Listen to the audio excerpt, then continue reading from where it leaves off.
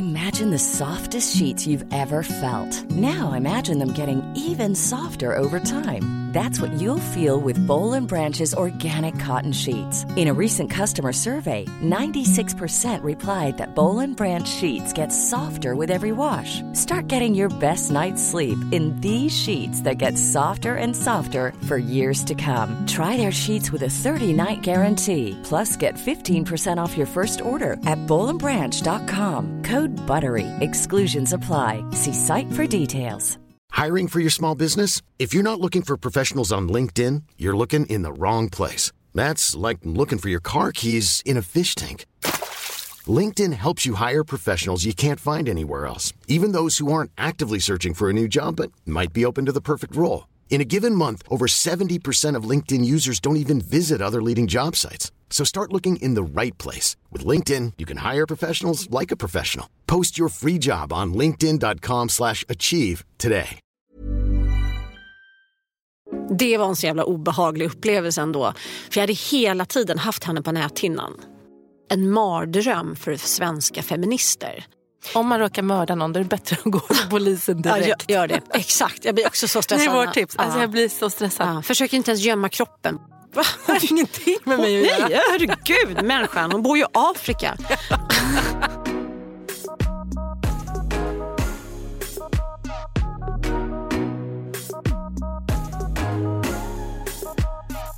Aktiebolag Yra Höns är igång.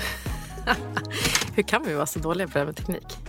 Men, och det sjuka är att jag är inte det egentligen. Jag är alltid den som liksom så här, när jag och Johan var gifta, då var det alltid jag som ska programmera tv-apparater och installera nya. Och samma sak med Henrik. Jag är så här, den som sköter internetgrejerna och liksom. Jaha, jag är helt ointresserad av den där biten. Men vet du, jag tror att det handlar om att då är du ansvarig för det. Då kan du det. Här har vi bara tagit ett steg tillbaka. Ja, men det är som att vi bara, va? Det var en jättegullig tjej i receptionen som var, vill ni ha kaffe? Jag bara, gärna. Det är ungefär som att det hade varit det mest komplicerade jag hade kunnat tänka mig att göra. Ja. Gå och hämta en kopp kaffe. Exakt. Det är som att här måste någon ta oss i handen och vi sitter ju på Acast och leda oss. Typ tala för oss. Bland det roligaste jag visste när jag jobbade som lärare, första gången jag kom på hur det liksom var att vara in charge of kids. Så är det. Hur gammal var du då? 28 var. Och så kommer det fram en av mina elever och bara, här fröken, och sträcker fram ett bananskal. Jag bara garvar, jag bara, va? Och så bara, men det var ju så man gjorde när man var liten. Man bara, här gav en vuxen sitt skräp liksom. Och han menade ingen illa med det. Det var inte allt. Det var inte att han var bortskämd. Han hade ingen aning vad han skulle göra av det. Jag bara, vad ska jag göra med det där? Men det där är svårt med barn tycker jag. För att man måste påminna sig själv när man måste börja lära dem att faktiskt göra det själv. Ja, det går ju lite saker. För långt. Ja, det går lite för långt hela tiden. Tills man blir deras betjänt och bara... Och då börjar man ju istället att bli tokaggressiv. Exakt. Tror du att jag är din butler? Precis. Då får man ju problem på det sättet. Exakt. Men jag tror att det går så långt tills man börjar så här känna att nu börjar jag bli irriterad på det här. Ja. Någon utnyttjar mig. Ja, här. exakt. Det är inte okej. Men jag var ju också lärarvikarie när jag pluggade i en klass i Kristianstad. De gick i 7:an. Hur gammal var du då? Ja, men då var ju jag 21 kanske. Och jag hade ju då så ämnen som typ fysik, biologi, jättesvåra ämnen. Som jag faktiskt fattade då först. För inte när jag själv gick i skolan, men nu då. När jag var vikarie. Men jag fick en chock över hur svårt det var att få, alltså bli en auktoritär i rummet. Att, och att ta över rummet. Ja, men att bara så här, få dem att lyda. Och vad gör man när de inte lyder? Det var så många som kom och luktade rök. Och det var så här, det var typ 2 som var duktiga i skolan. Och de hade inga kompisar. Och de flesta hade nästan underkänt. Alltså det var faktiskt väldigt, väldigt sorgligt. Det är väldigt komplicerat det där. Jag hade lite lyxen av att jag kom in som klassföreståndare i Sverige när det var lärarbrist. Så jag blev faktiskt anställd fast jag inte var behörig utbildad. Jag hade läst pedagogik på Bosön, sån här idrottspedagogik, så att jag kunde ändå ha liksom den grejen. Så jag förstod mig ändå på att leda ungdomar. Men jag fick ju då en 4:e-klassare. Och så var jag liksom verkligen deras fröken i alla ämnen. Men det är mer tacksam ålder också. Men jag skulle ju säga det. Men mellanstadiet var ju underbart. Ja. För så här, de var fortfarande inte så små att man borde följa med dem på toaletten. Nej, men precis. De hade lite koll på sudd och penna och linjal och sånt där. Ja. Men de var ändå, tyckte att jag var asfrän. Ja, men precis. Och du hade rätt i allt. Ja. Och skolan är fortfarande rolig. Högstadiet, då börjar man intressera sig för lite andra grejer. Ja, och jag måste nog säga, jag kom hem från New York och hade skrivit klart min första bok, Väninnan. Och jag visste att jag skulle få den utgiven, men jag var ändå liksom tvungen att under typ ett år redigera den. Var det så det var? Ja, så det var så jag tog jobb som lärare. Jaha, så det var ju samma. För att du har ju haft så sjukt många jobb. Nej, men jag fattar inte när du har gjort vad. Jag bara sitter och nickar när du berättar. När du Nej, men jag har gjort allting. Jag har varit sån supermångsysslare. Så att, men jag visste inte att det var i samband med Väninnan. Så att jag kom hem från New York och hade liksom gått klart en jättelång utbildning i New York och var väldigt influerad också av den amerikanska pedagogiken. Jag hade sån otrolig jävla energi in i jobbet. Men cool lärare då också. Vart i New York, kommer hem, skrivit en bok. Ja, fast jag tror inte de riktigt fattade det. Du skulle varit på högstadiet. Ja, men det var jag faktiskt också. För jag hade engelska i högstadiet med några stycken. Så att, men jag träffar ju hela tiden elever. Nu är de ju så här, eleverna närmare 30 och är asfräna Stureplanstyper. Vilket är ju asroligt. De kommer fram och tjena fröken. Det är rätt härligt faktiskt. Men vi insåg precis att det är 20 år sedan. Den 29 maj är 20 år sedan vi tog studenten. Ja. Alltså vi är bara 10 år. Nej, 20. Ja, nej, det är ett tag sedan. Ja, det är helt sjukt. Vad tyckte du om studentperioden? Tyckte du om den? Ja, jag älskar det. Alltså jag blir helt lycklig när jag ser alla flak som åker runt och skriker och sprutar öl på folk. Jag förstår inte att man kan vara irriterad på det. Det är väl urhärligt. Det är bara pure happiness. Jag ledde en aktion mot studentflak när jag var på Radio Stockholm. För jag tycker, varför? Ja, men för att jag tycker inte om att man bara kör genom stan helt random. Varför skapar man inte, alltså, lyfter upp det till en nivå som det verkligen är så här, så att det blir att man hyllar studenterna. Ungefär som Pride-paraden. Att man har en given dag när alla som tar studenten det året åker genom Stockholm. Och då kan det vara folk från hela jävla landet som åker. Alltså bara så att man verkligen får en riktig... Men det är det som är problemet i Stockholm, att alla inte tar studenten samtidigt. Jag vet, men då får man ha en paraddag ändå som man samlar för den det utgångsåret. Ja, men jag kan hålla med, det skulle kunna vara lite mer organiserat. Ja, för nu blir det bara trafikkaos och man blir bara irriterad. För jag vill, precis som du säger, jag vill inte bli irriterad på att de åker runt och har skitkul och har det härligt. Men för så är det i Nyköping. Då är det en studentparad en dag. Men då tar ju alla skolor studenter samtidigt. Men och då har man också så här... Jag vet inte om man har det fortfarande, men man hade då så här, man gjorde väldigt kreativa bilar. Så det var ju liksom, det var kul för alla åldrar att titta på det. Ja, men exakt, så det blir som en riktig parad. Jag tycker det skulle vara ashärligt att ha i Stockholm. Jag kommer ihåg att jag så här, drog upp ett upprop om det här. Och gick så engagerad. Ja, jag var så jävla engagerad. men därför att när jag jobbade på Radio Stockholm så var ju vi hela tiden nära kontakt med trafikledningen. Ja, just det. För att det var ju kaos. Och alla som jobbade som yrkesförare, de var ju helt förstörda. De var ju så här, alltså det här går inte. Vi står stilla. Folk bara liksom förstör våra fordon. Alltså det blev ju ett kaos. Nu har det lugnat ner sig lite. Men då det är inte så många som får åka. Man måste ha tillstånd och exakt. Det är inte helt enkelt. Men ja. Nej, men kanske något mer organiserat. Det kan jag hålla med om faktiskt.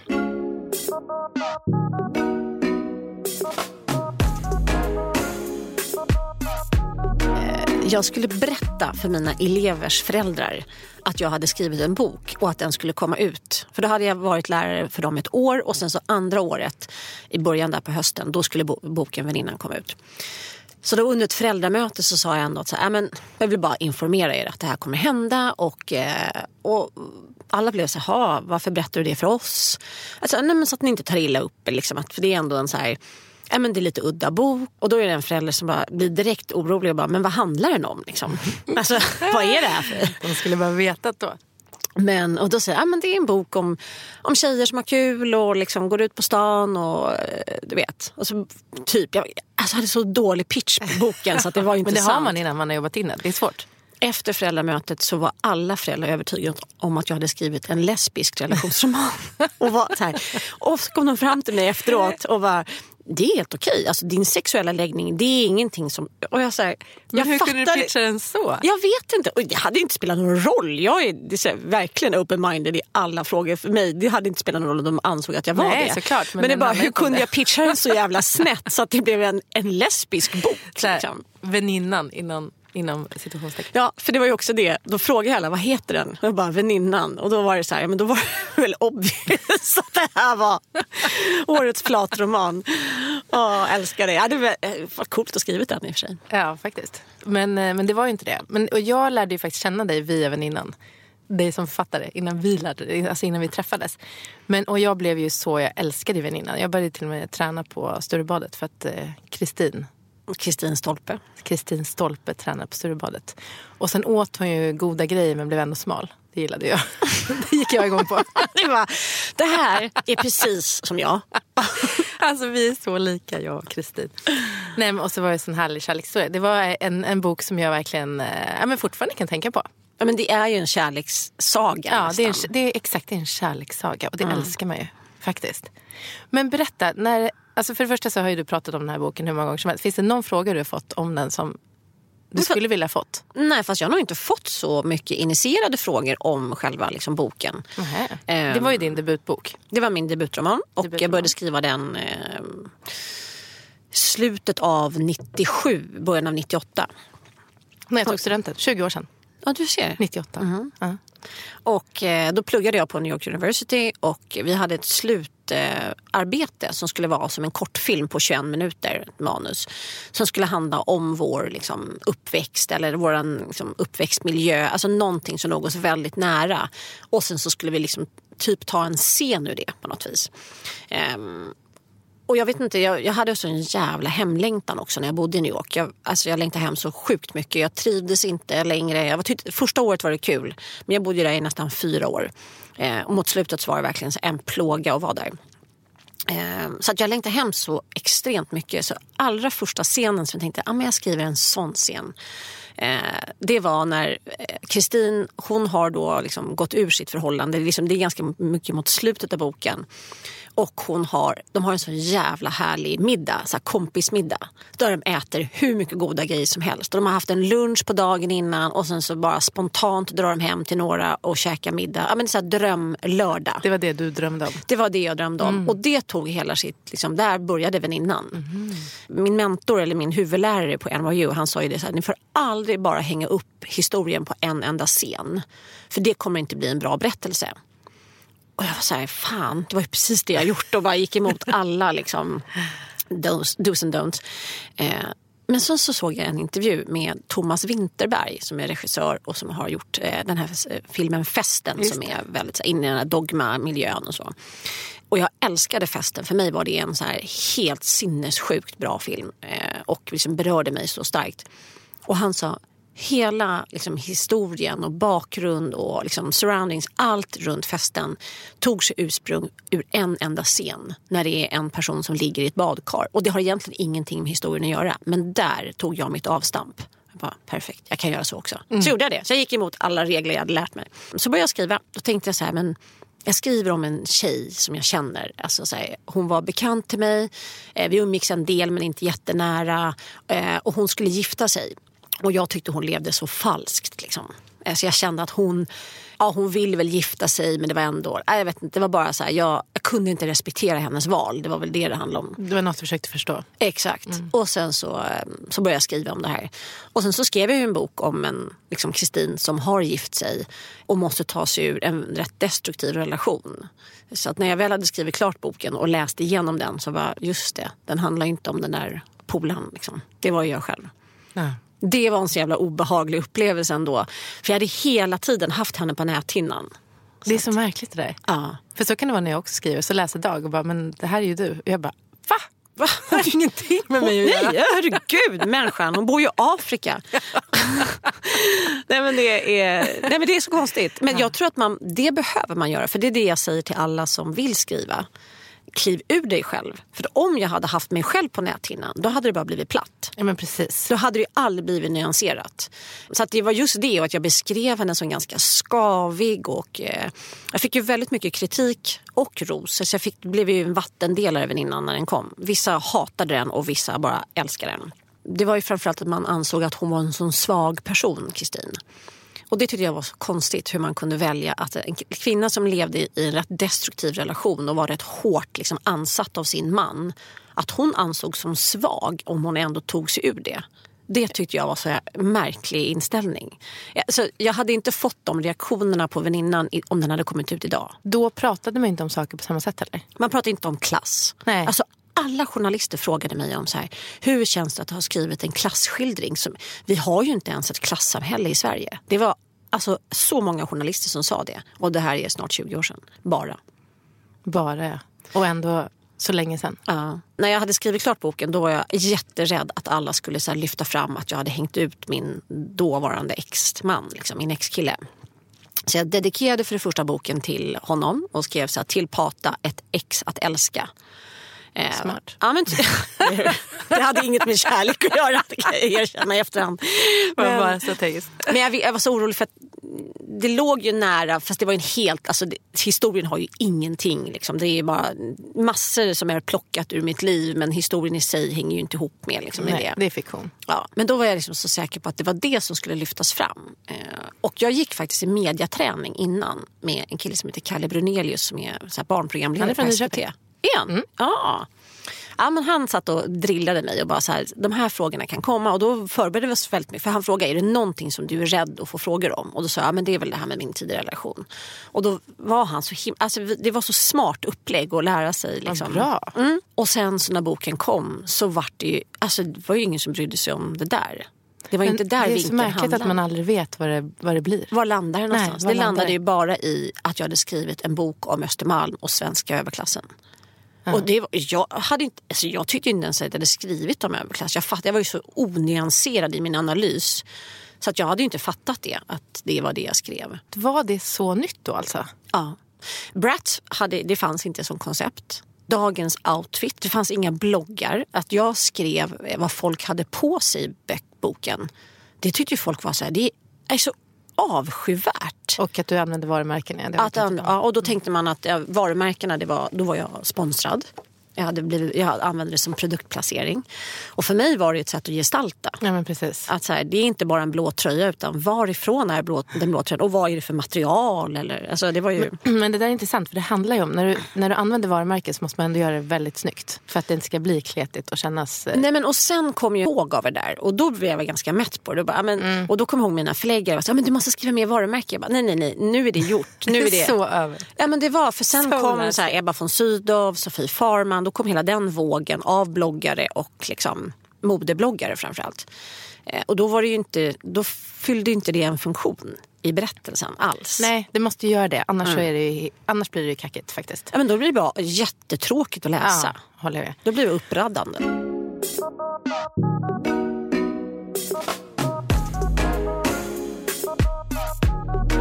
Vi känner ändå varandra så väl, men jag vet faktiskt inte ändå varför skrev du en bok från första början? Men jag pluggade ju på New York University och lärde mig skriva manus. Men alltså filmmanus. Ja, film och tv. Jag fick faktiskt testskriva för ett Simpson-avsnitt. Ja, det var lite coolt. Men det blev inget eller? Nej. De hade ju hur många sådana testgrejer som helst. Det var askackigt. Däremot killen som gick i min grupp, han började skriva för Simpson sen. Han blev avsnittsförfattare. Det var rätt coolt. Men jag kände att jag ville väldigt gärna skriva manus, och det är lite roligt att det kommer ju fram till det du och jag nu tillsammans gör. Ja. För mig var det att jag kunde inte skriva filmmanus själv. Skriva bara dialogdrivet ensam, det var... Jag fick inte ihop det. Och alla mina kursare, det var ju amerikaner liksom. Du hade ju inte språket på din sida. Nej, och framförallt så ville jag ju inte bo kvar i New York. Nej. Så jag hade kunnat få jobb som det där, men jag var inte intresserad av att bo kvar faktiskt. För jag hade ganska bra jag hade faktiskt väldigt bra ingångar på jobb. Men så bara, jag måste hem. Då var det just att jag började skriva det där kortfilmsmanuset som sen då började bli ett helt bokmanus. Men så det var inget du hade så här drömt om som liten? Jag ska skriva bok när jag blir stor. Jo, det hade jag väl. Men framförallt var det första drömmen var att bli bibliotekarie. Ja, så det hade historier i alla fall. Historier, men och sen så ville jag skriva, men jag var nog mer inne på att skriva för tv faktiskt. Ja, alltså det var mer sitcoms och liksom filmmanus och så inte så mycket bok, utan det var faktiskt en slump. Men sen så när jag väl hade liksom hela manuset, då var det så här, men vad fan. För jag tyckte det blev begränsande att bara skriva dialog. Jag älskar ju att skriva dialog, men inte bara. Nej, du kände att du hela tiden drogs till att skriva ut scenerna. Exakt. Men du skrev på volley då. Du hade ju ingen aning om det skulle bli ett förlag eller inte. Du hade inga kontakter inom bokbranschen hemma, eller? Jag kände ingen. Jag visste inte ens vad liksom, svenska bokförlag var. Alltså, jag visste knappt att det fanns något som heter Bonnier och Norstedts. För jag bodde ju fortfarande... Visste knappt vad ett förlag var. Jag skrev klart hela boken. Och sen så under tiden så började jag ringa alla svenska förlag. Och jag kommer ihåg, jag hade kontakt med en som hette... jag ska inte säga vad hon hette, men hon jobbade på Wahlström och Widstrand. Det jag är nu. Ja, exakt. hon var väldigt tillmötesgående. Men var så här uppmuntrande. Och, så jag var liksom helt säker på att när jag väl skickade in manus till henne så skulle hon bli så glad.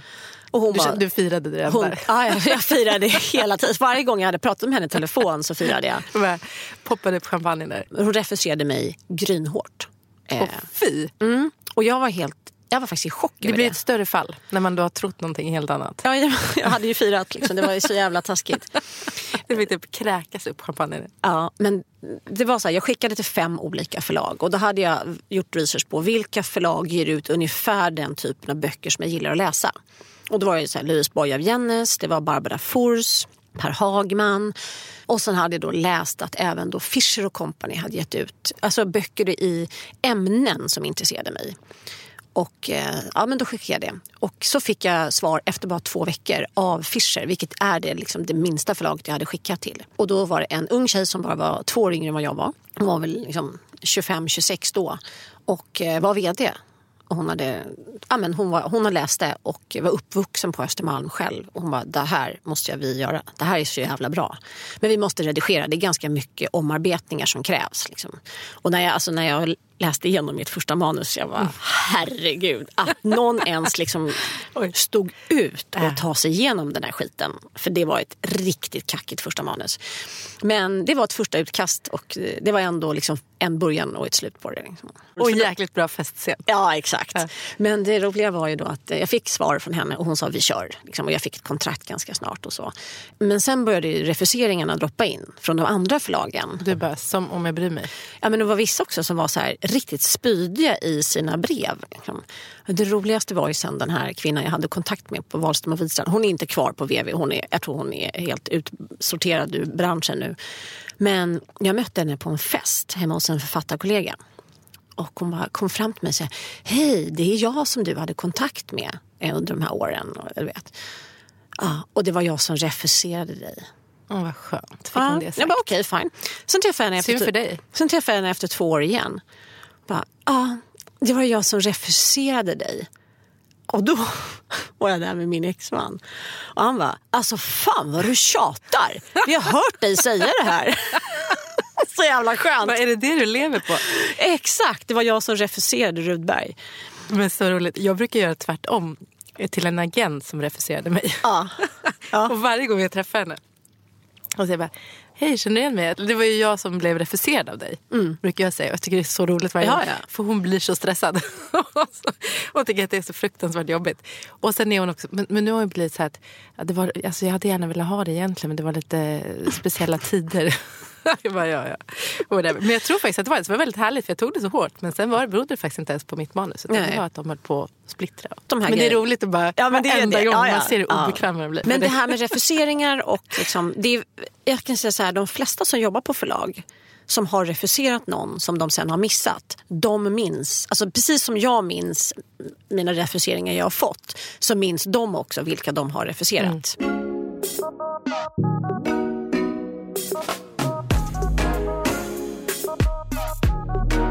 Jag behövde byta förlag efter väninnan, men lyckades inte med det. Men då hade jag skickat till ett förlag som jag hade haft kontakt med, nämligen Forum, som är mitt nuvarande förlag. Ja, och då var det för att jag hade kontakt med förlagschefen där. Men hon hade slutat och så hade det kommit en ny man som heter Ingemar Fast. Och Ingemar Fast är en djupt intellektuell och ganska svårmodig kulturpersonlighet. Men skitrolig. Men han får mitt andra manus och läser och bara, alltså det här är så jävla dåligt så att det här går inte. Och han hade tänkt så här att jag vill verkligen gilla den här tjejen och hennes manus. Men det är liksom, ja, men han kallar i alla fall dit mig till Forum. Och då till saken hör att jag hade gett ut min andra bok och den blev liksom mer eller mindre gått till tryck utan att bli korrekturläst. Så det var ett katastrofmanus. Men hur kan det hända? Då på Fischer så var det väldigt rörigt. Det var folk som slutade och höll på. Ingmar Fast tar mig i alla fall till Forum och Kalle, min son, är knappt ett år. Och han är sjuk. Han har 40 graders feber. Han mår inte bra. Och jag var så här, vi måste gå dit för jag måste verkligen... Det här är ett viktigt möte. Jag måste lösa ut mina vigselringar som pantbanken för det var så jävla fattiga. Sälja min njure nu. Ja, det var verkligen. Och jag går dit och så tänker jag så här, men jag ger Kalle Välling liksom, så är det lugnt. Och sen så tar han in mig. Och det här mötet tar aldrig slut. För han pallar inte säga till mig att han ska refusera mig. Och jag tycker så synd om honom. Och jag ser honom börja svettas. Och så säger jag så, ja men jag förstår att liksom, han sa, jag är så ledsen, vi kan inte ge ut det här.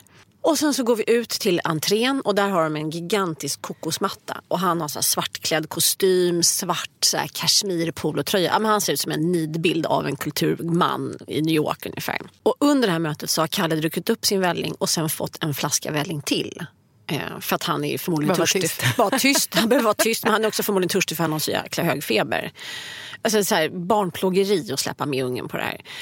Så ser jag på Kalle att han bara så här... Och sen kommer det. Sen spyr han upp 2 flaskor välling. Och alla som har alltså vällingspya, det är så här, det finns ingen början och slut på det. Nej. Det är som en never ending story kan man säga. Det är som att spela ut pannkakssmet på golvet. Det går ju aldrig att torka upp. För det bara sprider sig mer och mer. Han spyr ner hela Ingmar fast. Det hänger välling från hans skalp ner i hans polotröja. Alltså över hela deras jävla kokosmatta. Och så här, och sen så jag bara förlåt. Och sen så kommer det en kaskad till. Herregud. Och det roliga är att jag får ingenting på mig. Så att jag måste ju typ använda honom som ett vapen och riktat Kalle mot Ingmar och bara... Det gör inget att du refuserade mig.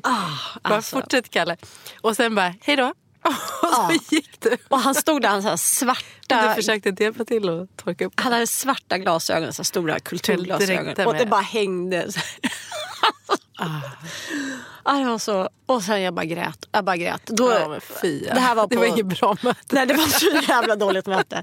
Det här var på Brunnsgatan, typ Drottninggatan. Alltså det var så här, låg jättelångt bort i stan då för mig. Och det var så här, jag bara gick och grät. Och fy fan. Det är synd om Kalle också, var tvungen att gå med där. Så, men precis, så onödigt.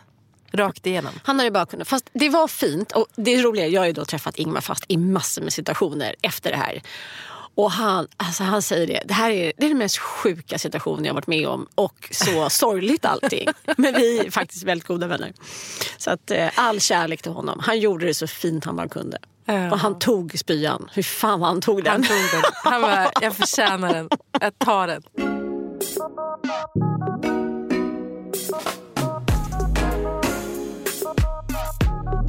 Men hur återhämtade du dig från det mötet då? Ja, men det var rörigt på mitt förlag och det fanns liksom inte fasta redaktörer. Det fanns inte, alltså det var så här, det styrdes av en man som kanske inte skulle vara chef för ett förlag för han var mest på Sankt Bart i Västindien och liksom, ja men det var bara så här, det funkade inte. Men jag tänkte, om jag bara ger ut för det här var då hade min andra bok precis kommit ut och då var det viktigt att min tredje bok blev bra.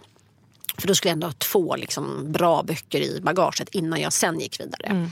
Så då anlitade jag en frilansredaktör som jag sa, du måste hjälpa mig. För att jag måste liksom redigera klart boken innan jag skickar den till förlaget. Och det gjorde jag. Och det var bland det bästa jag gjort. Det var fantastiskt. Så då fick jag tillbaka självförtroendet i skrivandet först och främst. Och sen så fick jag en väldigt välskriven bok. Och det blev då OSA, min tredje bok som kom. Och det är nog den boken jag har haft roligast att skriva. Det var helt otroligt. Det var skitkul. Och det var då tillsammans med den här redaktören som heter Ulrika Larsson som tyvärr är död. Hon gick faktiskt bort i cancer här för ett par år sedan. Fast bara född 1969. Det var väldigt sorgligt. Men hon och jag fortsatte jobba under flera år senare. För hon startade ett eget förlag och jag har haft jättekul med henne. Så det blev jättebra ändå. Men vad var din drivkraft då i allt det här? Alltså varför skriver du? Absolut ingen aning. Det blev så. Nej, därför att jag inte kan något annat, tror jag. Alltså jag har ju jobbat med 1000. Ja, jag har jobbat med 1000 andra saker. Alltså jag har gjort allt. Ja, du har ju faktiskt det. Och det här är det jag kan. Jag måste bara göra det. Det är ungefär som att föda barn. Det är ingen återvändo, det är bara att göra. De finns där, de ska ut. Så att, det är det jag gör. Jag bara föder barn på löpande band. Fint av det tycker jag. Ja. Men det finns ju vi glada för. Ja, sen så finns det ju massor med underliggande orsaker till varför jag tror att jag har ett väldigt stort behov av att försöka förstå och analysera min samtid och relationer och situationer som uppstår och det är en form av, det är mitt sätt att bearbeta saker. En ventil.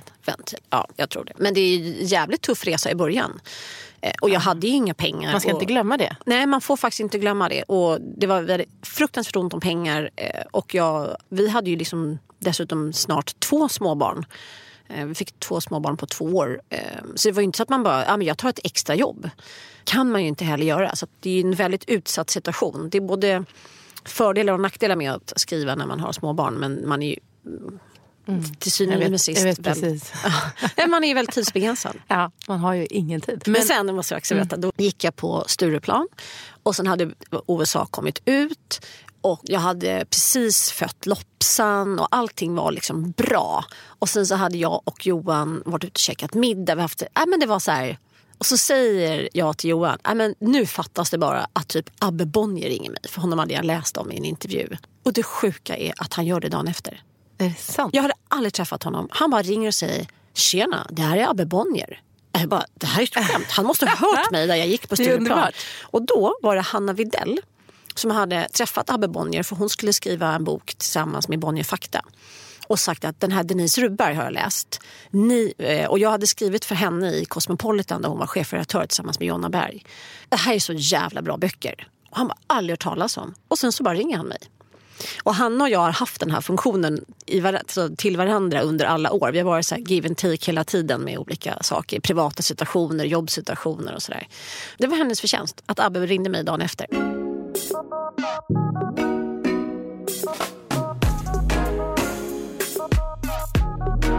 Men gick du över till Albert Bonnier då, eller? Ja, det gjorde jag. Men först var jag tänkte att det skulle vara Bonnier Fakta. För han var chef där och han tyckte det här var så roligt. Men då hade en tjej som heter Cecilia Gyllenhammar gett ut en bok som hette En spricka i kristallen, som handlade om hennes uppväxt. Och i och med att det var en roman men den gavs ut på Bonnier Fakta, så räknade ju alla med att det var en självbiografi. Så då så sa cheferna på Bonnier att nej, vi gör inte om den tabben, så hon får gå till Albert Bonnier förlag. Och det gjorde jag. Men sen så byttes det förläggare där. Alltså. Men jag har ju jag har legat generellt 3 böcker per förlag. Och bytte efter det. Men nu är jag väldigt glad i det förlaget jag har. Ja, där har det varit ett tag nu. Men på den tiden också, alltså Marianne Keyes var ju stor. Då var hon en förebild på något vis? Nej, eller jag hade inte läst någonting? henne. Alltså, hon hade inte kommit ut innan väninnan skrevs. Så det var liksom, kom ut lite senare. Är det sant? Ja. Aha. Så att jag läste den liksom... Ja, men typ 1 år efter att väninnan hade kommit ut, tror jag. Ja, okay. Nej, min stora förebild var nog Louise Boye av Jennes, faktiskt. Jag tyckte hon hade ett roligt tempo, skrev om innerstan. Och sen så var det också Barbara Fors. Men det är också coolt, du har ju dig själv på omslagen. Hur kom du på det? När jag skickade in manuset till alla förlagen så tänkte jag så här, jag måste göra någonting smart som känns icke-författarmässigt. Och då tänkte jag, artister gör ju så, de tar ju så här bilder på sig själva. Ja, på skivomslaget. Ja, som en typ. Så att jag tvingade mina 2 bästa tjejkompisar, Teresa och Malin, att plåta hemma hos Malin i deras föräldrars lägenhet i Gamla stan. Så gick vi upp på taket och sen så tog vi bara hur många bilder som helst. Och jag tog på mig min leopardklänning från Diane von Furstenberg som var min så här signum. Jag var så jävla snygg i den. Nu är jag så här, tyvärr känner jag, nu är jag 47, nu kan jag inte ha den längre. Jo. Nej. Varför inte? Jag vet inte, nu blir jag mer git gay liksom. Så här, jag vet inte, nu klarar inte jag leopard längre. Men den hänger i garderoben. Vadå, så det finns ett bäst före på leoparden? Ja. Jag älskar leopard. Ja, jag vet. Men då måste jag överanvända det innan det är för sent. Jag vet inte. Och sen som en annan grej, jag var ju väldigt mörk då. Alltså jag var nästan svarthårig. Och då tycker jag också leopard är coolare. Nu är jag blond. Jag vet inte, leopard, det gifter sig inte med mig längre. Vilken sorg. Jag vet, det var faktiskt det. Men det var ju min. Så tänkte jag så här, den har jag på mig. Och sen så var det jag och Malin som var liksom på. Och sen så tog vi hur mycket bilder som helst. Och sen så gjorde jag ett collage av det här. Och klistrade in på baksidan av pärmen. En annan grej som var så jävla rolig. Jag skulle lämna in manuset. Min grej var att jag skulle lämna in manuset personligen. Så här, det gjorde jag också. För jag kände så här, jag var lite på posten. Och jag ville ändå, även om jag hade någon grej för mig. Att jag så här måste se dem i hand. Att en förläggare skulle komma ut och bara... Alltså, det är förlagens mardröm, antagligen. Jag vet. Men... Och jag tyckte det var så jobbigt själv också. Ja. Jag gick till ett förlag en dag, sen sov jag. Typ. Ja, men exakt som jag. Jag gick dit ena dagen och gick hem andra dagen. Typ. Jag skulle bland annat till Norstedts. Och det ligger då på Riddarholmen. När jag skulle lämna till Norstedts, då hade jag väntat med det till en fredag. Och dagen innan så hade vi varit ute och tokfestat. Så att min tjejkompis, jag kan inte ens köra bil för jag är så bakfull. Så Teresa får köra runt mig i sin bubbla. Och så kör vi till Riddarholmen. Och jag är så bakfull så att jag säger, det här går liksom inte. Så går vi in i receptionen och jag får verkligen anstränga mig för jag känner att jag bara åker upp och ner allting. Och sen så lämnar jag över manuset så bara, ursäkta, har ni en toalett här? Jag bara, ja absolut där. Springer in på toaletten. Och så känner jag, jag måste kräkas. Och då öppnar jag mycket spya i den här. Du har spytt dig fram kan man säga. Nej, men Kalle spydde först, jag spydde sen. Men spyan till fram. Lyfter upp toalettlocket. Och på baksidan av toalocket så är det någon som har satt fast en Norstedts dekal. Och där spyr jag. Och jag bara, det här kommer ju aldrig gå vägen. Att jag spyr ner i den toa och samtidigt tittar på Norstedts-loggan. Det kommer ju inte. Det var ett bad omen kan man säga. Det var dåligt omen, ja. Men ändå ganska roligt. Men och så lämnade du över det där. Hej, jag heter Denise och jag har skrivit ett manus. Som handlar om tjejer som har lite roligt. Du hade ändå jobbat upp hisspitchen då, eller? Nej, inte det minsta. Nej. Jag visste inte alls vad det var liksom, jag hade skrivit. Jag kände inte att jag hade hisspitchen alls. Och det tror jag är ganska svårt. Det ska man nästan lämna över till någon. Vet du, det är så svårt för att en bok för en själv handlar den om så mycket. Och framförallt ta fram det här säljande texten till det. Det är jättesvårt. Ja, men och framförallt sin debutroman tror jag. Nu kan jag mina hisspitchar väldigt väl. Man blir bättre.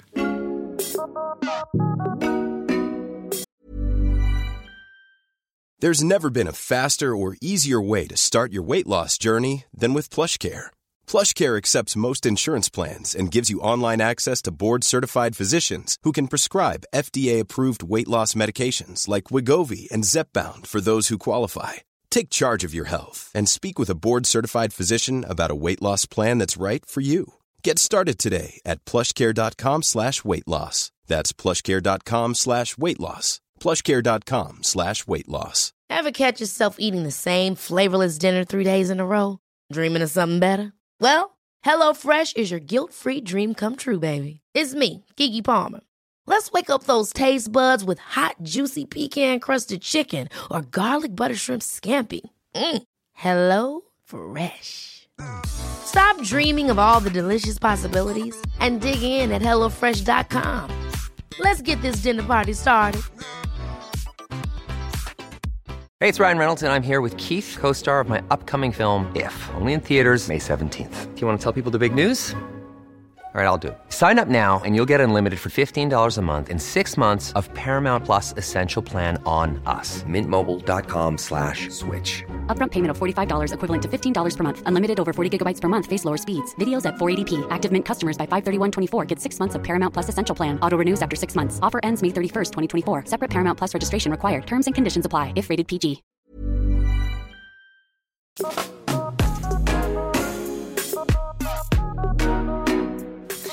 Men vilken genre skulle du säga att den hamnade i? Det blev ju skickligt, ja, precis, för att det kom då också. Men i och med att men framförallt var det ju tantsnusk också. För det hade ganska liksom utmejslade sexscener.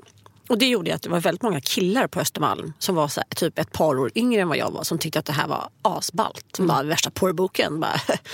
Men innan lästes av både killar och tjejer. Den sålde väl sådär halv mycket kanske inbundet. Ett par 3000 kanske inbundet. Men sen så dammade den iväg och sålde 50 000 i pocket på typ 2 veckor. Alltså det var en sån jävla braksuccé i pocket. För då var ju pocketen också väldigt stor som format. Försäljaren som sålde in alla böcker på förlaget, de hade slutat, så det fanns typ inga. Och jag bara så fan, pocketen kom ju nu till sommaren här, hur ska vi göra det här?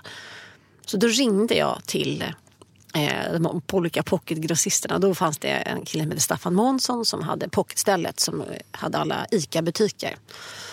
Hej, jag heter Lena, ringer från Fischer. Och sen så nej, det är jag själv förresten. Det har jag gjort flera gånger. Sagt att jag heter någon annan. Men du avslöjar ändå i samma... Ja, och för han men jag hade för mig att det var han som bara sa, är inte du Denise? Nej, det var Viggo Kavling när jag försökte sälja in mig själv på en intervju. Jaha, till DN på stan. Och han bara, det är du själv som ringer, eller hur? Ja. Jag älskar det är ju fantastiskt. Men den här Staffan Månsson då, han sa, jag tar in 500 böcker och så testar jag. Jag bara, men okej, 500 böcker, det är mycket liksom för en debutant ändå. Och det här var pocket då, ja. Ja, och då så placerade han dem bara på Östermalm. Det var ganska listigt. Och det var ju så här, på 2 dagar var de slut. När du fick höra att den hade sålt så mycket, Hur lycklig var du då? Jag hade mest ångest för andra boken som skulle skrivas. Jag kunde inte riktigt liksom slappna av ändå. Nej, men jag förstår precis vad du menar. Ja. Så att jag var liksom redan förbi. Ja. Men var det jobbigt då? För du fick ju rätt mycket skit.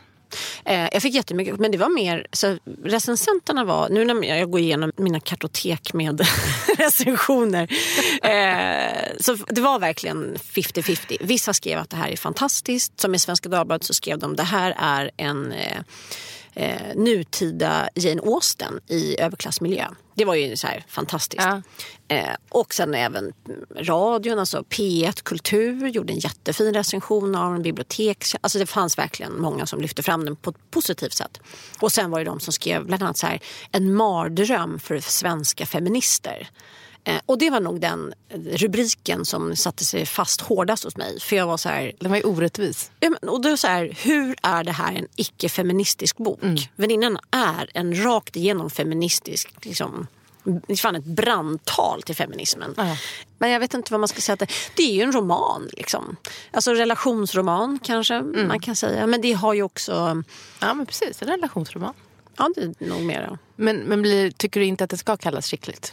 Nej, men för att det är ju en nedsättande term. Alltså för chic står ju inte för chic som är snygg och läcker, utan chic som är tjej. Och att man avfärdar det som tjejlitteratur är ju liksom, det är så enkelspårigt. Och då blir det ju lite samma kategori som tantsnusk eller pigromaner och sådär. Och jag tycker inte att det blir som tjejkast. Sen skulle jag vilja reklama det och säga, det är väl klart att det är skitbra, men det här är litteratur oavsett vem och vad den är skriven för. Precis, exkluderar ingen. Nej. Men jag menar när jag sa att du fick skit, då tänkte jag inte på recensionerna utan mer... Privat. Ja, men privat, precis. Att folk men tyckte att du hade sålt ut dem, typ. Ja, exakt. Fast allt var påhittat. Ja, men det värsta var nog precis i samband med att boken hade släppts. Vi hade ju några tjejkompisar vars män typ så här, men vi vill inte att du umgås med Denise för det här är pinsamt av henne. Och sen så kulminerade det i att jag var med i Svensk Damtidning och blev intervjuad där de ville att jag skulle definiera den svenska överklassen. Och då sa jag så här, men det finns liksom 2 läger. Först så finns det så här, de gamla pengarna och sen har du nya jetset-gänget. Att det är liksom 2 kategorier. Och de gifter sig inte alltid självklart med varandra. Och sen så definierade jag det där. Och då var det så här, vad gör de gamla adelsmupparna och vad gör jetsättarna? Och då var det faktiskt en tjejkompis som sa, alltså det var en av mina då närmaste tjejkompisar som ringer upp och säger, vi vill faktiskt inte mer ha kontakt med dig. För vi tycker att det här är så, du har lämnat ut oss, du har hängt ut oss. Alltså vad reagerade de på då? Alltså de kände sig träffade i någon de av de här kände sig väldigt träffade. Jag bara, men herregud, det här är helt allmängiltiga saker som berör hela jävla Östermalm, Lidingö, Saltis, Djursholm. Hur kan ni ta er som det personligt? Och det sjukaste var att jag definierade inte ens dem privat som överklass. Utan jag tyckte de var så här, sådana som hängde på. Men de kände sig så träffade. Och vi fortfarande, alltså mannen och jag, vi typ hälsar inte på varandra när vi ses. Fortfarande efter liksom 20 år. Och man bara, det här är helt så sjukt. Men det gänget, det var så här gamla... Men blev de kränkta då av det? Eller vad? Ja, de blev kränkta och tyckte att det var... Och framförallt var det många som liksom reagerade på att jag så här, att du ens pratar om ordet klass. Vadå överklass? Och jag var ju väldigt noga med för det hade jag ju fattat att om jag skulle gå ut och säga så här, jag är överklass. Alltså, för det första har jag jag är inte överklass. Det är så långt ifrån jag är. Däremot idag är jag privilegierad. Alltså jag har jobbat mig till en nivå där jag ekonomiskt har liksom, det är väldigt bra. Men jag är och kommer aldrig vara överklass. För mig står överklass för någonting helt annat. Det står för gamla traditioner. Men är det liksom något du föds in i då, menar du? Inte nödvändigtvis. Alltså idag kan du ju uppnå överklassstatus. Ja, jag vet. Jag tycker det är så... Men för jag tycker att det här med klassamhället också, det handlar ju också om vilka forum du får befinna dig i och var du kan komma till tal. Ja, men maktfaktor. Ja, men precis. En maktfaktor som spelar in. Och den är ju faktiskt... Det kan ju vara riktig överklass. Ja, men och då kan man ju säga så här, jag skulle kunna säga att det tillhör en slags medial överklass. För jag har suttit i SVT, alltså jag har ju fått sitta i forum där man verkligen lyssnar på vad jag säger. Precis. Och vill jag skapa en debatt så kan jag dra igång någonting rätt ordentligt om jag skulle vilja. Men socialt, alltså i den värld jag lever i, är jag ju verkligen inte överklass. Men du är inte adel. Jag är inte adel. Men det där tror jag... Hade du velat vara adel eller? Nej, det är inte min grej alls. Jag gillar ju inte när man måste förhålla sig till saker och regler. Så jag skulle ju bli obstinatadel i sådana fall. Så skönt, tänker jag. Hålla mig till några regler. Ja. Nej, jag vet. Men klass är ju väldigt provocerande. Så det tyckte jag var ganska jobbigt. Men sen vet jag att det var så här middagar i Djursholm och liksom så här som folk satt och sa det är han som är den och jag är den som är den. Och det var ju ganska roligt att folk skulle sitta och gissa. Och det här händer ju mig också. Hela tiden att folk tror att det är de i böckerna, men det inte är det. Ja, och det är så fascinerande. Då har man ju gjort någonting bra. Om fler människor kan identifiera sig med de karaktärer man har skapat. Ja, då är de trovärdiga. Och vissa hade ju verkliga förebilder, men det var ju ingen som liksom lyckades gissa rätt på det. Nej, för jag fick ju höra på TV4 att det var en person då som var Kristin. Och jag var så här, hon var inte det för mig. Nej. Och det var en besvikelse. Sen fick jag ju höra att det var ju inte så ens. Nej, för fan, hon var ju så jävla astönt den människan. Så det var ju bara inte en chans. Det var så platt fall för mig när jag fick höra att det var hon. Ja, men dessutom så var det någon som hade sagt att hon var Eva von Dies. Och Eva von Dies är ju typ så här, i min värld, coolaste hönan i hela stan. Ja, men verkligen. Alltså det är ju att säga som att säga att jag är så crazy. Ja. Det är ju, om man säger jag är som Eva von Dies. Och jag bara är sån. Och den bekanten till mig var ju liksom, alltså det var ju så far and away, helt fel. Det var jag väldigt glad för. Ja, nej, men så det var ju inte. Nej, det var otroligt vad det skapade för krafter. För det var ju precis som du. Jag kunde ju verkligen förstå när du ringde mig när du hade släppt din bok. Och att du fick skit och du fick skit på middagar och folk och jag hade också så här ångest, vilket är konstigt att man bryr sig, men jag hade också ångest över att folk satt på middagar och pratade om mig på ett mindre härligt sätt. Det var så jag visste det så starkt att man gjorde det. Ja, det kom så nära en. Ja. Det är en sak om någon talar illa om en som man inte har någon relation till. Men när man hör det, om du förstår vad jag menar. Sen hade jag en killkompis som, han läste första boken och älskade den. Sen så läste han andra boken och då sa han så fan, den var inget bra. Jag minns till och med var vi står och hur vi står, vad för väder när han säger det här. Men då hade jag faktiskt bett om hans åsikt. Och då lärde jag mig så här, jag kommer aldrig mer be om ens åsikt. För jag vill inte veta. Och det är jag ganska tydlig med när jag skickar. Mina tjejkompisar vet ju exakt hur de hanterar det nu. Men jag säger, jag vill inte veta om det är dåligt. Alltså. Nej, men man vill inte veta om det är bra eller dåligt. Man vill ju ha konstruktiv kritik. Om man ber någon läsa så är det inte det här är jättebra, det här är jättedåligt. Då vill man ju mer ha så här, ja men flytta den scenen dit. Jo men exakt, men om det är ett verk i skapelse. Men om det här är efterhand. ett färdigt liksom manus. Kommer du ihåg Sex and the City när Carrie blir ihop med en kille som är författare? Och han i alla fall skriver en bok och de har ju jättemycket så här diskussioner om det. Och hon läser hans manus och då är efter att boken har kommit ut. Och då säger hon så här, ja det var skitbra förutom den här grejen med gummisnodden. Han bara, va? Ja, men en tjej som bor på Manhattan har inte en tygklädd hårsnodd. För det är så jävla... Inte en tjej i hennes liksom, klass och stil och så. Och han blir så förbannad på henne så han gör slut. Och ja, vet du, jag kan förstå det. Ja. För att han sa så här, jag vill inte höra kritik från dig över en sak som jag ändå inte kan förändra. Nej men precis. Och det här måste det var oombett. Det var oombett. Ja men precis. Här måste man återigen fundera över vad gör det att jag säger det här? Kanske är det bättre att jag är tyst. Exakt. För så där kan ju, alltså det kan vara i min en väldigt nära, som också kan säga till mig, berätta någonting i boken som de inte gillade. Fast de tycker att det är jättebra overall. Men de har ändå någon liten synpunkt. Och det är något så här maktmissbruk tycker jag. Det är något, jag vet inte vad man försöker hävda sig. Det är precis, alltså som författare upplever jag i alla fall precis på samma sätt som att, gud vilken snygg klänning. Men du är lite, det ser ut som att valken i midjan där ändå inte klär dig riktigt. Du kanske ändå skulle ha ett skärp där. Och det kan du ändå kanske göra någonting. Alltså det är fruktansvärt. Jo men det är ändå samma grej. Ja. Du går in på en personlig integritet väldigt mycket. Ja. Och då där du inte har att göra. Och då är också så här, oftast är det folk som aldrig ens har skrivit en bok eller ens skrivit en uppsats. Eller som knappt läser. Nej men precis. Det är ju det också. Ja, det med. Men, och då ska jag säga så här, jag älskar att dissekera mina böcker med mina förläggare eller för redaktörer. Jag med, och jag kan ta kritik. Alltså jag är så bra på att ta kritik. Ja, men, och du och jag läser ju varandras texter ibland. Inte alltid, men ibland. Och vi har inget problem att säga, ja men fan det här blir skitbra. Men det är inga konstigheter. Men då har vi gett varandra den uppgiften.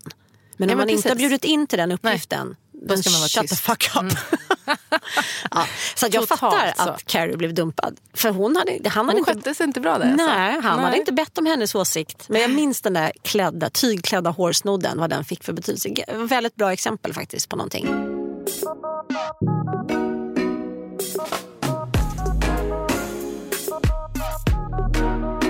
Ja, vi läste en bok av Wallace Nils Dagner. Och han är ju då, och så skriver han med författare.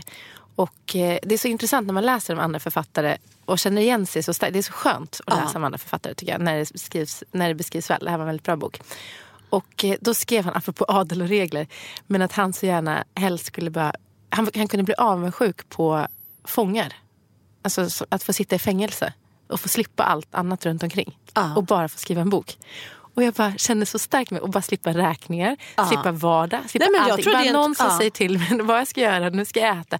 Inte göra någonting, bara sitta i ett år liksom. och det var så är det för mig när jag tittar på Big Brother, då är jag så här, fan vad skönt.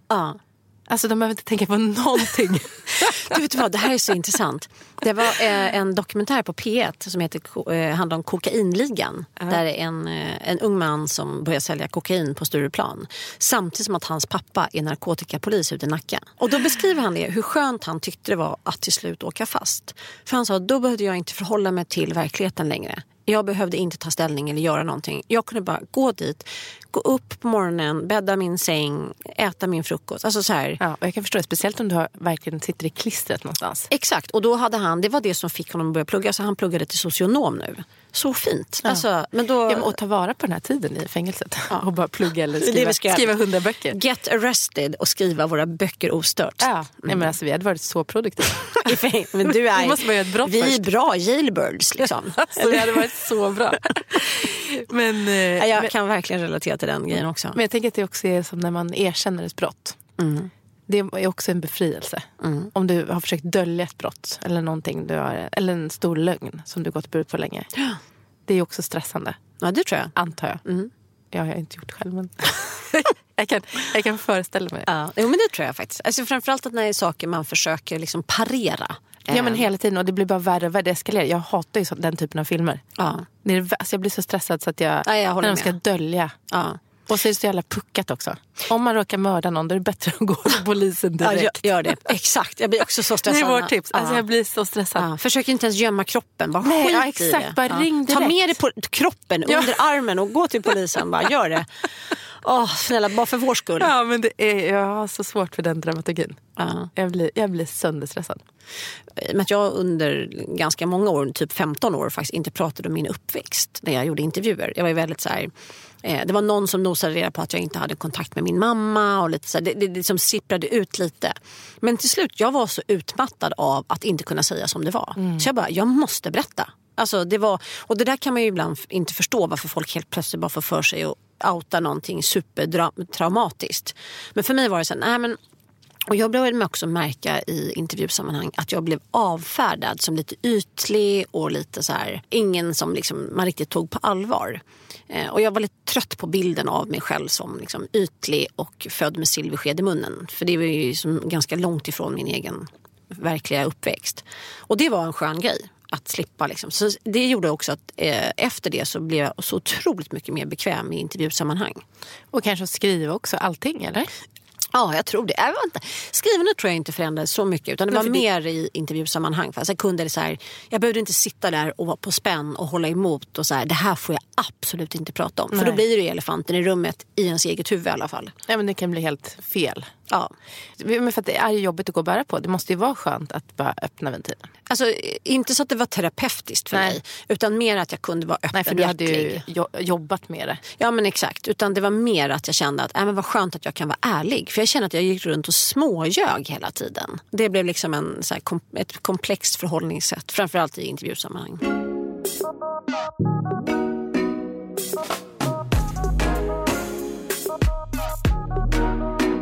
Jag hade ju som sagt då inte själv listat ut vad vinkeln skulle bli. Liksom när... Ja, du började skriva den här scenen och sen... Ja, men precis. Och vad ska den handla om? Liksom? Ja, men exakt. Och det klarade jag och sådär.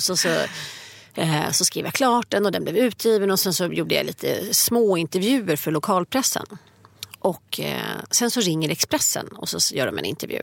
Och då hör jag liksom att man frågar typ så här, känner du Jan Stenbeck? Vad har du liksom för pojkvän? Ser han ut som Jan Stenbeck? Ja, men det var ju så här, jag bara fattade inte riktigt vad han ville i intervjun. Men det var en humoristisk intervju, så det var liksom inte så här att jag kände mig ansatt. Och det här var typ på måndagen eller tisdagen. Och sen så på fredagen så ska jag gå ut och käka lunch med en tjejkompis. Och så går jag ner på stan och bara, vad fan, då är jag tapetserad över hela Stockholm med löpsedlarna från Expressen. Så här, hon avslöjar Östermalms överklass i sin debutroman. Det var ju så en sjuk känsla. Alltså så här, från att ha typ, men nej. Men från att ingen vet vem det är, så är du på löpet. Precis. Överallt. Och dessutom så, jag ser ut som en sån jävla rabbit cookie på bilden. Det var nog det som störde mig mest.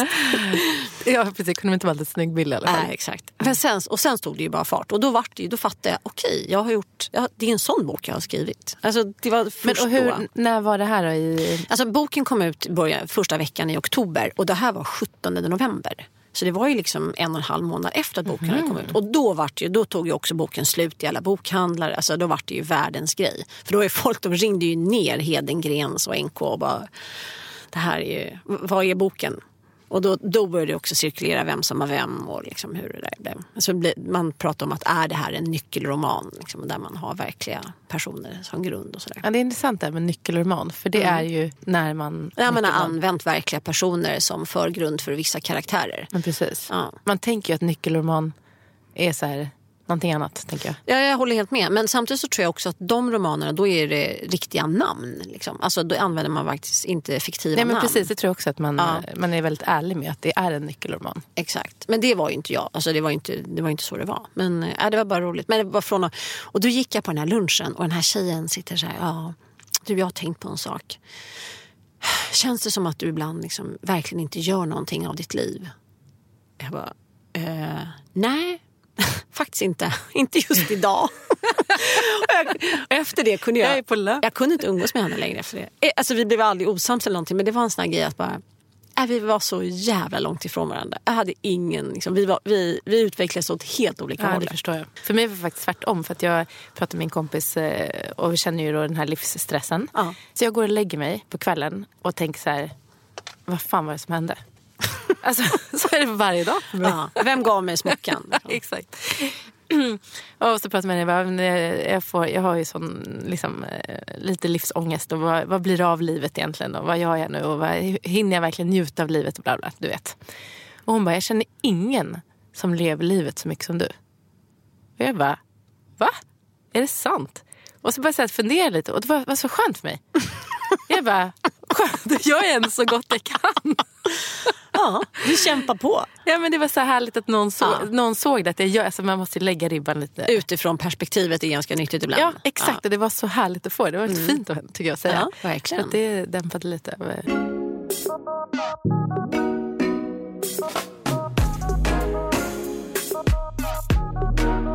Såg du bröllopet? Nej, jag såg bara så här udda klipp och massor från Instagram och sånt. Sen såg jag någon fake-video när de så här gör så här bröllopsdanståg in i altargången. Och jag var helt säker på att det var riktigt. Jag bara, fy fan vad coolt! När man hade så här, fake. Ja, det var så... Vad roligt. Jag såg ju hela... Alltså jag grät och åt en hel Ben & Jerry's och grät. Det var fint, va? Alltså det var så fint. Ja. Och sen bara kände jag så här... Men jag kände mig också avundsjuk på henne. Mm. Alltså, inte för att jag vill vara gift med Dag, så det är inte så. Men jag tycker ju Dag är lite lik prins Harry också. Jag tycker att det är så här... Framförallt är han ju så sinnessjukt lik Douglas. Ja, när han var lite. Ja. Och det är också någonting med mamma. Alltså det är liksom, hela kungahuset berör mig så fruktansvärt starkt. Ja. Och precis, alla bilder när han var liten och så att mamma inte fick vara med. Ja, nej, fruktansvärt. Och ändå hon var så närvarande. Han hade ju plockat hennes så här favoritblommor. Ja. Forget me nots. Forget me, ja. Är det forget me? Ja, forget me nots på engelska. Jag visste inte vad det var för något. Det är mina favoritblommor också. Jag tror de är helt underbara. Och det är just den tiden på året också ju. Ja, men precis. Men också bara forget me nots. Alltså det är så här, det är så fint så att jag börjar gråta nu när jag... Och så var han ute och plockade dagen innan och ger till henne. Och en sån liten fin bukett också i allt annat som är så mycket. Ja. Och sen den här blåa ringen som är samma färg som blommorna. Ja. Som var ju hennes också. Som var Dianas ring och som då hon hade på sig. Den var helt otrolig. Och att hennes syster höll ett tal. Ja, det visste inte jag. Ja, i kyrkan. Hon läste en text i kyrkan. Nej, jag vet, det var så fint. Och så Megans mamma som bara är ensam där. Och så liksom... Alltså, hon måste ju bara... Alltså, hon var så söt. Och bara så tagen av stunden. Alltså bara titta på henne och bara rann ju tårarna. Och hon måste ju vara så här... Vad hände? Om jag är så på kvällen, vad fan var det som hände? Så måste ju hon vara i sån chock. Ja, men det var så jävla coolt att hela Suits-casten är på plats. Alltså, men det var surrealistiskt. Det var konstigt. Ja, men så här, George Clooney med och hans fru som också är så här svincool. Ja, och nu ska du inte säga så. Nej, George Clooney och hans fru. Jag vet, men jag vet inte vad hon heter. Nej. Jag är så dålig. Men jag vet, för The Guardian la ju upp att henne och hennes man. Ja, och det här är intressant. För att jag skulle kunna sagt precis som du, tyvärr. Ja, nej, men jag vet. Men för att jag vet ingenting om henne. Jag har faktiskt avfärdat henne lite som en så här just another model, typ. Alltså jag har liksom inte brytt mig om henne. För nu då när jag såg bröllopet, då blev jag så här, shit vad cool hon är. Ja, men hon är ju människorättsaktivist. Ja, men hon är ju så cool så att man nej, men hon var ju, vilken utstrålning, vilken kvinna. Man vill bara veta allt om henne, känner jag. Ja, jag vet. Och sen kommer ju då Amal Clooney. Just det, Amal heter hon. Och sen kommer ju då Beckhams. Ja. Men varför ler hon inte? Är det hennes grej? Det här var ju katastrof. Ja, men hon såg ju bara arg. Nej, hon såg ut som hon skulle börja gråta. Hon såg ut som att snart spricker. Alltså, och tyckte Dag också faktiskt. Nej, men det var obehagligt. Ja, men alltså hon var så arg. Hon var så arg på honom. Hon kunde inte ens hon var så arg på honom så att hon kunde inte hålla känslan i styr här alltså. Nej, det var de faktiskt måste ju obehagligt. haft ett sånt bråk innan. Ja, men vad hade han gjort liksom? Det är ju där man undrar. Han hade legat med någon liksom. Ja, det var så obehagligt. Sen så tyckte jag han såg så kackig ut. Ja, det tyckte jag med. Alltså, jag kände bara att båda två var så här, men hörni. Ja. Jag vet inte, det kändes inte fräscht. Däremot Idris Elba, alltså Stringer Bell från han är så snygg. The Wire. Men jag har ju alltid varit kär i honom. Ja, men alltså, jag är så kär i honom så att det är ett skämt. Han är så snygg. Men han var ju där med någon flickvän. Han var så någon ny, tror jag, för han var väl gift förut. Så. Det kunde varit Denise. Det kunde... Idris. Hola, hon var inte värd honom. Nej, vi ska inte säga så heller för att vi vet inte så mycket om. Men jag tycker också att jag tittade på SVT och där de kommenterade så ofta om kvinnorna var vackra eller inte. Ja, jag vet. Och jag tycker, alltså hur kan man få sitta... Ja, men jag tycker vi objektifiera Idris Elba istället. Ja. Det är mycket mer värdigt. Och kommenterade David Beckham. Men han är också en väldigt duktig skådis. Ja. Och David är ju bra på sin fotboll. Men det var så, alltså det var faktiskt uppseendeväckande dåliga kommentatorer. Jag faktiskt vet inte vad de heter, jag bryr mig inte för att det var så dåligt. men bara hon är så vacker. Ja, vad vacker hon är. Mm. Man bara... Det sköna med henne är ju att hon verkligen har en svintung karriär som grund. Det är ju inte svårt att hänga upp kommentarerna kring liksom. Nej, men det var inte ens påläst om vilka som var på plats. Jag visste mer om gästerna än vad de visste. Han hade ju 2 ex på plats också. Hade han? Harry? Är det sant? En som var tillsammans med i 6 år. Ganska länge. Mm. Men, nej men bara... Det är intressant. Bjöd du något ex på ditt bröllop? Nej, inte något så här... Inte något, officiellt. Precis. Gammalt ligg kanske, ja. Men... Nej, inget som jag har varit tillsammans med länge. Så nej. Gjorde du till något av dina alla bröllop? Alla mina 2. Till mitt första... Nej, fast sen så var det en person som jag ändå blev ihop med som var bröllopsgäst. På bröllopet? Ja, så han var på bröllopet och sen började vi dejta efter jag hade skilt mig. Oh my God. Så det var ju lite crazy. Ja, det var ju jättecrazy. Jag hoppas inte Meghan gjorde något liknande. Men vet du vad hon gjorde också? Det här ska jag göra på min nästa fest. Gav tofflor till alla tjejer. Mm. Men det är coolt. Man brukar ha som en sån här stor korg som man kan dansa i. Alltså, ja, men det här var så här fina liksom, med deras sil på, tror jag. Ja, men hur smart, hur trevligt. Det blir mycket roligare och längre fest då. Men alltså jag undrar ju så här, för det enda man vill nu är ju att gifta sig. Ja. Eller hur? Nu, och jag är ju inte ens gift. Nej, så du kan ju faktiskt bara copy and paste det här. Men jag tror det var lite därför jag pallade faktiskt inte intressera det. Jag känner så här, jag blir för avundsjuk. Ja. Jag fixar inte det här. Men och jag blir också så avundsjuk. Men det är så konstigt, vad blir jag avundsjuk på? Nej, men jag vet, du vill gifta dig. Ja. Men jag vill också gifta mig igen. Alltså jag blir avundsjuk på den här känslan som bara är så magisk. Mm. Och det måste vara så coolt för när hon kom ut där och bara så här, de har registrerat äktenskapet, de går ju iväg en stund enligt brittisk tradition. Och så kommer de in igen och då sjunger de God Save the Queen. Mm. Alltså man bara... Ja, men alltså, och så ser man bilder på henne när hon är så här 15 år och tar ett så här turistfoto utanför Buckingham Palace med en kompis. Ja, det är också så. Alltså förstår du, det är så här... så orealistiskt. Det är alltså, så saga. Det är som saga. Ja. Så att Harry är så jäkla härlig, tycker jag. Och båda de två, de har så här personlighet. Och så är det så märkligt också hur media skriver att man ska inte glömma att hon är en skådespelare. Man ska inte glömma att hon är en skådespelare. Man bara, men... Ja, men vadå? Tror du hon fejkar det här? Precis, att man ska jävla liksom vara... nötter. Det var så töntigt. Däremot så vet hon ju hur hon ska föra sig. Ja, men alltså, exakt, det är därför går det igenom rutan på något vis. Ja, och att hon har en bra hållning eller vad fan det nu är. Liksom. Men det vet ju han också. Man har väl gått runt med böcker på huvudet hela sitt liv för att lära sig. När hon kommer fram till honom där i kyrkan, då säger han först you look amazing. Och sen säger han, och så biter han sig i läppen då, som har blivit väldigt omtalat. Och sen säger han att han I've missed you. Så jag tror han säger lucky me. Ja, det kanske han också säger, men han säger I've missed you också. Ja, de har inte fått setts. Nej, på en natt liksom. Förstår. Hur vet du det? Det kanske har varit så här avhållsamhet en månad. Ja, i och för sig.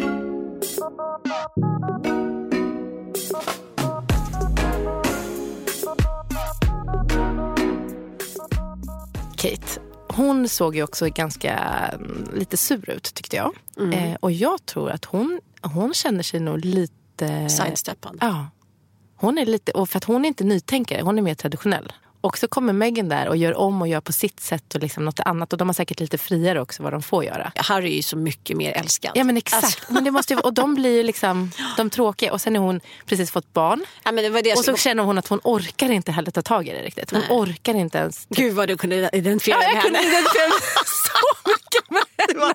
Kate, I hear you. I totally hear you. Du vill bara gå hem och sova med din nyfödda. Men du bara måste stå där och se på att hon gör det här så här bra och härligt då. Säkert inte missunnsam, men bara ändå orkeslös. Ändå en väldigt tuff situation. Tuff konkurrens. Ja.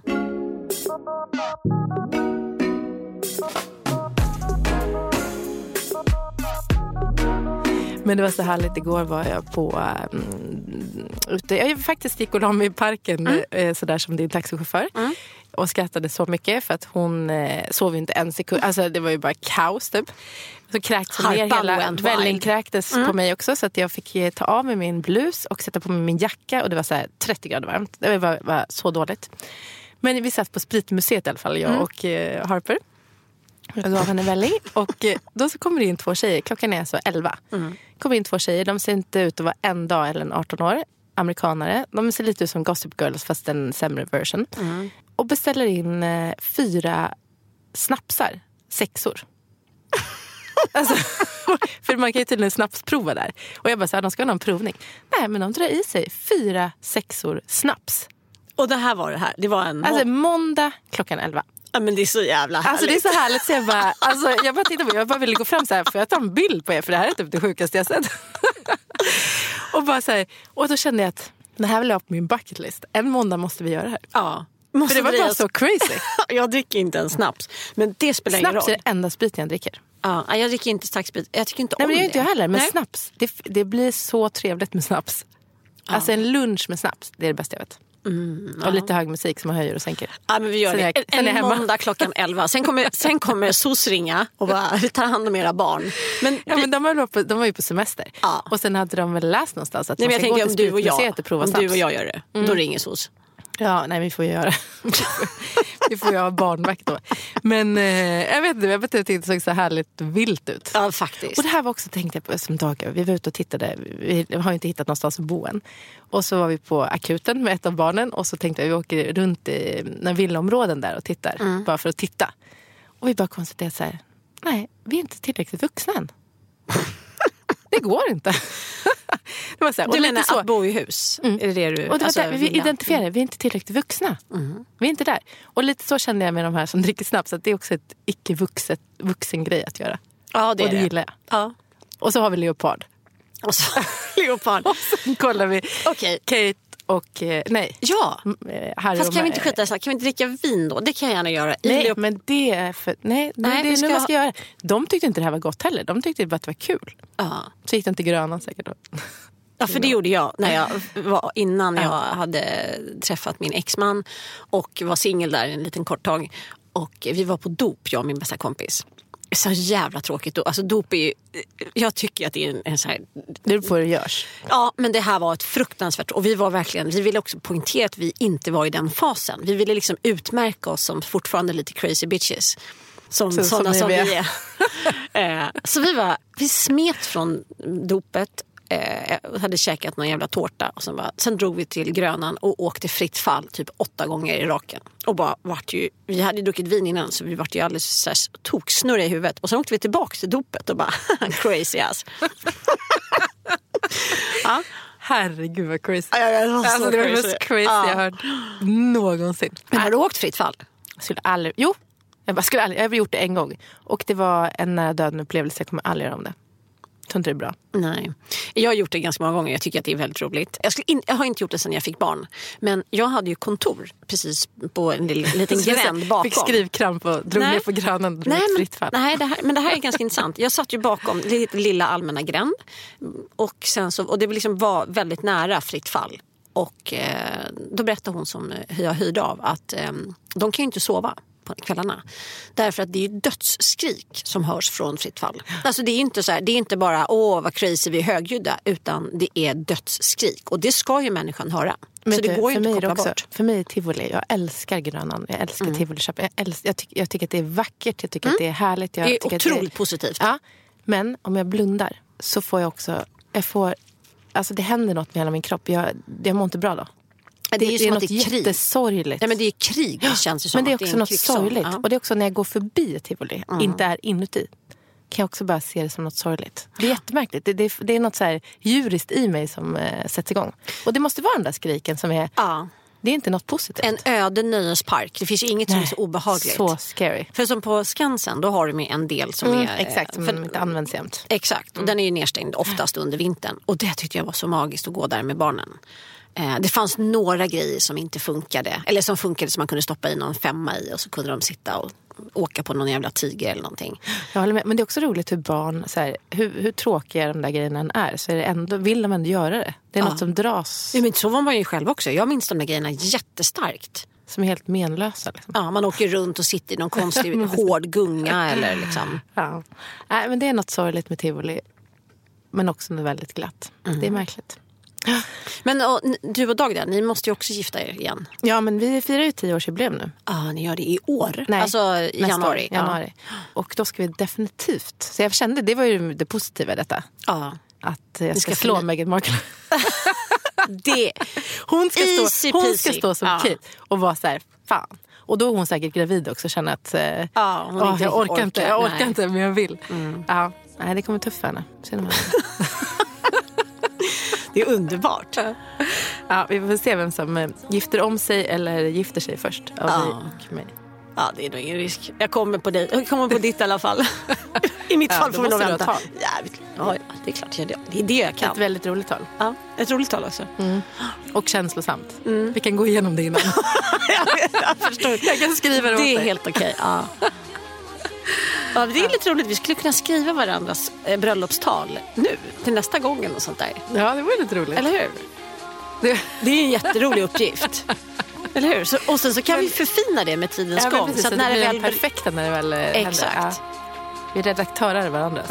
Och då kan vi så här, tvinga folk att lyssna. Och sen så gör vi så här, korus så alla bröllopsgästerna. Ödmjukt. Bra idé. Väldigt ödmjukt.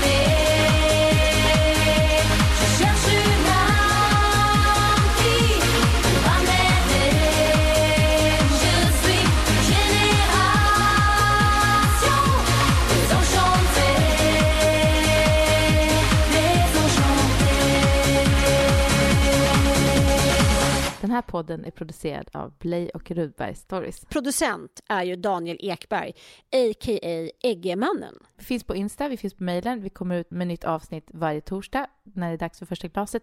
Och kom ihåg att prenumerera.